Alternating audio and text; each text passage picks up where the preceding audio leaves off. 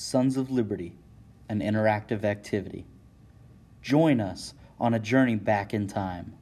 Come with us to a time of hard scrabble frontier, of taxes just and unjust, and a growing sense of stateside discontent. Travel with us, sons and daughters of liberty, back to 1765. The decisions you make will directly affect the future of your friendships, your livelihood, and our family. Our journey takes us to New York City, in the colony of New York, in the wake of the Stamp Act. It is 1765. You are a merchant, an importer with a small business in Manhattan. You sit on a coffee house with your business partner, Douglas Shea, on a warm August evening. Shea is furious. "Blast that King George!" Shea screams, pounding the table. His face is red with anger. "Does he think we are made of money?" You stare into your coffee. You're angry too, but you're also worried. You and Shea ship molasses from the West Indies. The British have begun to tax the molasses, and your business is in jeopardy. Oh, how you and your friends hate British taxes. You don't mind paying your fair share, but this is ridiculous. Soon, you'll need to put a tax stamp on every bill you pay. Even a deck of playing cards will need a British tax stamp. "They will squeeze us to death with these taxes," you groan. Every day you hear more talk about rebellion. "We ought to just shoulder up some muskets and throw the British out," Shea says. "I will not risk my livelihood," you say. "A bloody rebellion would harm us, not help." "It's not right," Shea yells. "It's not right that England should rule us. They are too far away. They know nothing of our problems." A group of merchants gather around you, listening to Shea as his voice continues to rise. "The British just know how to tax us," he screams. "Taxes, taxes, and still more taxes." "Hear, hear," yells a small group of merchants. "Away with the British." "If they don't go willingly, says the neighborhood blacksmith, "we ought to toss them out to the sea."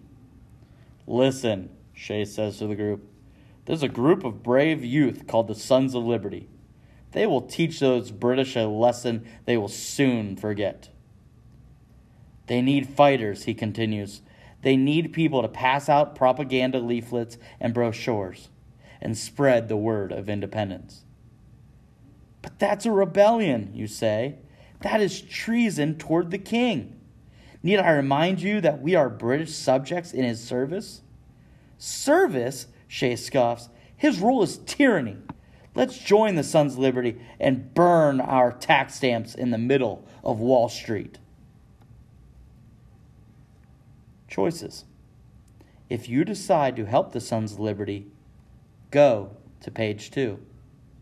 If you decide not to help the Sons of Liberty, go to page 3. You decide to help the Sons of Liberty. You decide to attend a local meeting of the Sons of Liberty. It's in a dark back room of the France's Tavern on Pearl Street. A man is making a fierce and angry speech. "We shall teach Colonel Colden a lesson," shouts Isaac Sears, a local shipmaster and Sons of Liberty organizer. "Aye, we shall indeed," another man yells in agreement. The hair on the back of your neck stands up. This is it. You are making a fateful choice. If you join the Sons of Liberty, you become a traitor to England. England is where you were born. England is and has always been your homeland. You've always been loyal to England. Today you stand on the edge of treason. "Are you with me?" cries Sears. He's staring directly at you. Your friends and neighbors' eyes are upon you. "I am with you," you shout. A group of merchants clap you on the back. "Always knew you had the courage," Shea says. "Knew it all along." You are soon part of an angry mob. You march toward Colonel Colden's house, who's been warned, and flees on a British warship. "The coward," yells Sears. "He shall not escape our wrath." Led by a shouting, screaming Sears, you reach Colton's coach house. You hack his horse carriage into kindling. You force the British officers there to burn the sheets of stamps. You have mixed feelings. You want to teach Britain a lesson, but is this violence necessary? It is a new and unlawful activity for you as you smash the belongings of another person. You feel like a criminal. Isaac Sears jumps atop the smashed carriage. Let's go to Chambers Street. There's another British officer there. He has bragged that he will shove the Stamp Act down our throats. I'd like to see him try it. You don't want any more destruction. You just want to go home. But do you dare leave and be branded a coward? Choices. If you want to go with the others, go to page 4. If you want to go home, go to page 5. You decide not to help the Sons of Liberty. You cannot see why all of this can't be settled peacefully. When the British see how angry the colonists are, they will surely repeal the taxes. I will not stand against England, you declare. She is our mother country. I am no traitor. Pho, cries Shay. You stand against your friends and neighbors and all they hold dear. You must sell your half of the business, as Shay will no longer work with you. You start a new business, but you have lost many customers. You also are quickly losing friends. It seems that everyone is taking sides. Either you're for the Sons of Liberty or you're for England and a traitor to the Patriots' cause. It's impossible to remain friends if you're not on the same side. You meet an old friend, Josiah Boiling, for dinner. He also wants to remain loyal to England. I want no part of this rebel chaos, Boiling says. They are nothing but vandals and petty criminals. Our troubles with England will soon pass, and they will be disgraced. I am sure you're right, you tell your friend. Beneficial times will return to the colonies. To King George, Boiling says, and he raises his glass. To the king, you counter, and your goblets clink. A second later, your window glass shatters. Someone has thrown a rock through your window. The Sons of Liberty, Boiling says, those fools, they know our loyalties. My friend, you walk to that window. Low criminals, you yell, a mob has formed on your lawn. Get off my property. Go back to England, you filthy Tory. It's Douglas Shay, your old business partner. We'll burn your house down if you don't leave. You are now frightened. The angry mob includes many former friends, many formerly friendly neighbors. Perhaps you should go to England until this blows over. Choices. If you go to England, go to page 6. If you stay, go to page 7. You decide to go on with the others. You don't want to be called a coward. Besides, these Sons of Liberty may be right. Maybe the taxes will be lowered. You near the house of the British officer. He has run away. Someone has warned him that an angry mob was coming. Isaac Sears laughs. Let's see how the British gentleman lives, he shouts. You smash down the front door. Soon the sounds of splintering wood and cracking glass surround you. One of the companions knocks down a grandfather clock. Seeing the vandalism pains you. Well, what do we have with this fine china? Asks Sears. The way they tax us, we can't afford such china, Shay hollers, as he smashes cups and plates with his extinguished torch. You think your mother's treasured china sitting in the cabinet in England, and you shudder. You hope these efforts do some good. You smash a beautiful ladder-back chair. Some of your companions are drinking liquor they found. The mob grows even rowdier as they soon go to the garden and begin pulling up the shrubs. They tear books apart and throw the loose pages and empty covers into the street. You are sickened by the ugliness of the scene. If only the British had been responsible or reasonable in their taxation policies. Perhaps the events of this night will make them take notice. But the troubles only grow worse. In 1770, a snowball fight escalates into a deadly act. As 5 civilians lie dead in the streets of Boston, You know now that war will come. The colonies must fight England for their independence. You will join the fight. You have chosen to risk your life and everything you own for American independence. Go back to page 1 and choose a different path. You decide to go home. You slip away in the darkness. You cannot smash another home.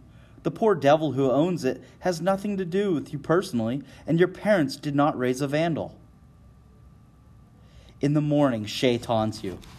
Don't have the stomach for what needs to be done, do you? I refuse to believe, you counter, that smashing a man's home will bring good to our cause. Our cause? Shay asks. You were afraid last night, scared to stand with the Sons of Liberty. Lies, you yell. Foul lies. Come with us tonight, then, Shay implores. We'll teach another tax hound the same lesson. No, you mutter. Soon your partnership dissolves. You move to Boston to make a fresh start. You just want peace and quiet and an opportunity to live your life without judgment. For a few years, it looks like there may be peace.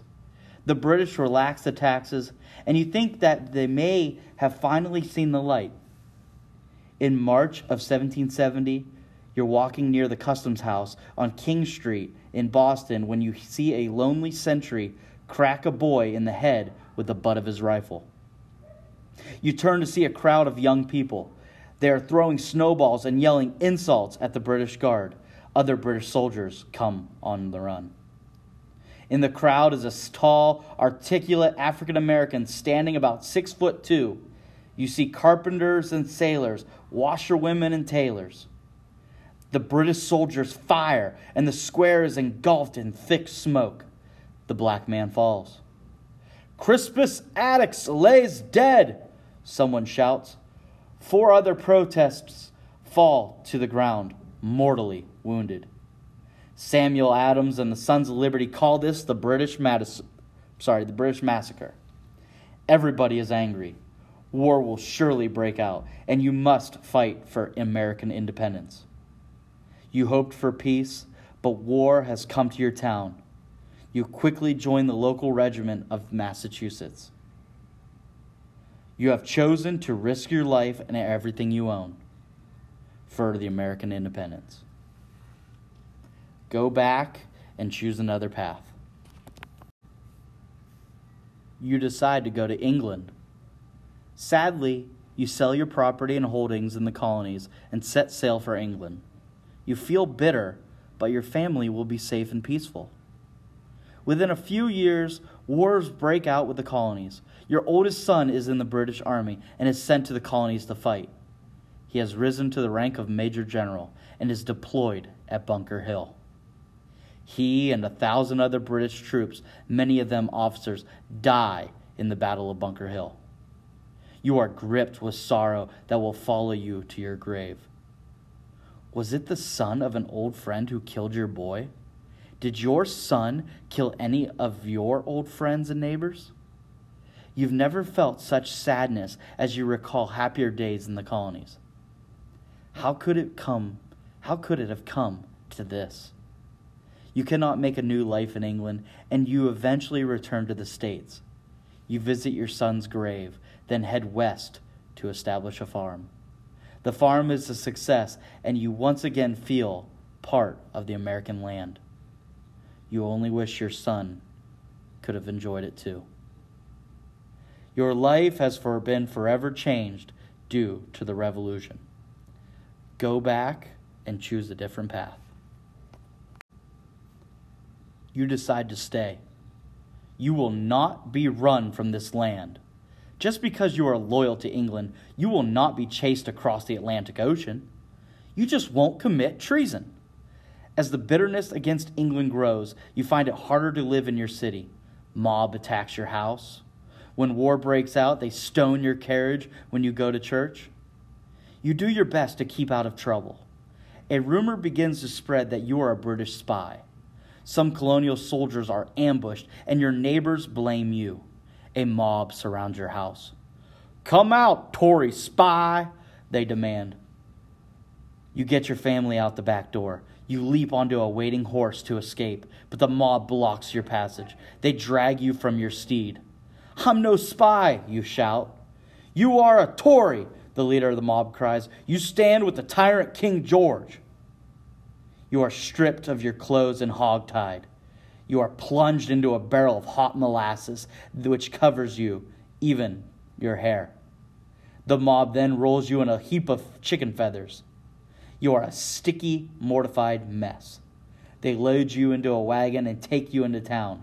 Everyone in town comes outside and to laugh at the procession. You finally shake free and clean yourself up, though the scent of molasses stays with you for weeks, a bitter reminder of your humiliation. You flee with your family to Kentucky, where you hide out in the wilderness, living off the land. After the war, you move to Philadelphia. You start a new business, a large hardware store, and make a good living. Everyone is too busy building the new country to discover your personal history. You are glad that the U.S. won its independence, even if you are on the other side. You are mostly just happy to see that you are all Americans again. Your life has been forever changed due to the revolution. Go back and start a new path. Non-colonists in the American Revolution. From the point of view of some Europeans, the American Revolution pitted the ideals of the Enlightenment, republicanism, and democracy against Europe's established order. As exemplified by Britain, some countries found that watching wasn't enough, so they joined the fight. One of these countries was France. Without France, a very important ally of America in the Revolutionary War, the Americans might not have defeated the British Army. The French supported the Americans for a number of reasons. A weakened England could only heighten France's status and influence both in Western Europe and around the world as various countries competed to establish colonies. Some French might have been seeking payback. Only 12 years before the American Revolution, France was at war with Britain in the 7 Years' War, and they lost. This resulted in France being forced to give North America territories to Britain. 5 months after the Declaration of Independence was signed, Benjamin Franklin traveled to Paris. He hoped to explain the revolutionary cause to the French and enlist their support. Franklin was already popular in France for his writings and scientific discoveries, and he was able to secure French support. At first, France supported the Americans only in secret. Gunpowder, ammunition, weapons, and money were smuggled into the country, hidden in commercial ships. Military strategists crossed the Atlantic to advise Continental Army military commanders. In February 1778, France officially recognized the United States following the Battle of Saratoga, in which the Continental Army decisively defeated the British Army and gave the resurgence of hope to the Americans' fight for independence. And the countries signed in an alliance. French soldiers fought alongside Americans. French and British fleets clashed from Rhode Island down to Georgia. In addition to manpower, France contributed money and weapons. For helping the American cause, France spent the equivalent of what would be about $13 billion in the U.S. today. Spain also supported the Americans. First, like France, the Spanish contribution consisted of money and weapons. But in 1779, Spain joined France with military support. Also, like France, the Spanish Navy played an important role in combating the formidable British fleet. Land and sea battles were sometimes fought far from the North American continent in the Mediterranean and West Africa. But French, Spanish, American, and British armies were not only the only armies fighting in the American Revolution. A quarter of all soldiers under the British flag were actually from the area known as Germany today. 30,000 hired men in all. These soldiers were known as Hessians because many of them were from the independent principality of Hesse-Kassel. Native Americans also fought in the American Revolution. Most considered the United States to be a threat to their territory, so they fought on the British side. In total, approximately 13,000 Native Americans fought for the British. But other Native Americans fought against them. The Revolution was, for some Native Americans, a controversial and divisive matter. For instance, the Iroquois Confederacy, also known as the Six Nations, was a powerful organization of tribes that tried to stay neutral, but pressed to choose a side. The Confederacy could reach no agreement. It split up, and the two tribes pledging their allegiance to the Americans and four to the British. Not only did foreign nations and groups join the Revolution, but foreign individuals did too. Friedrich Wilhelm von Steuben of Prussia served as Inspector General and Major General of the Continental Army. He went on to serve as George Washington's Chief of Staff. He wrote the Revolutionary War Drill Manual, which was the official American drill manual for the next 40 years. Other notable figures were two men from Poland, Tadeusz Kosciuszko and Casimir Pulaski.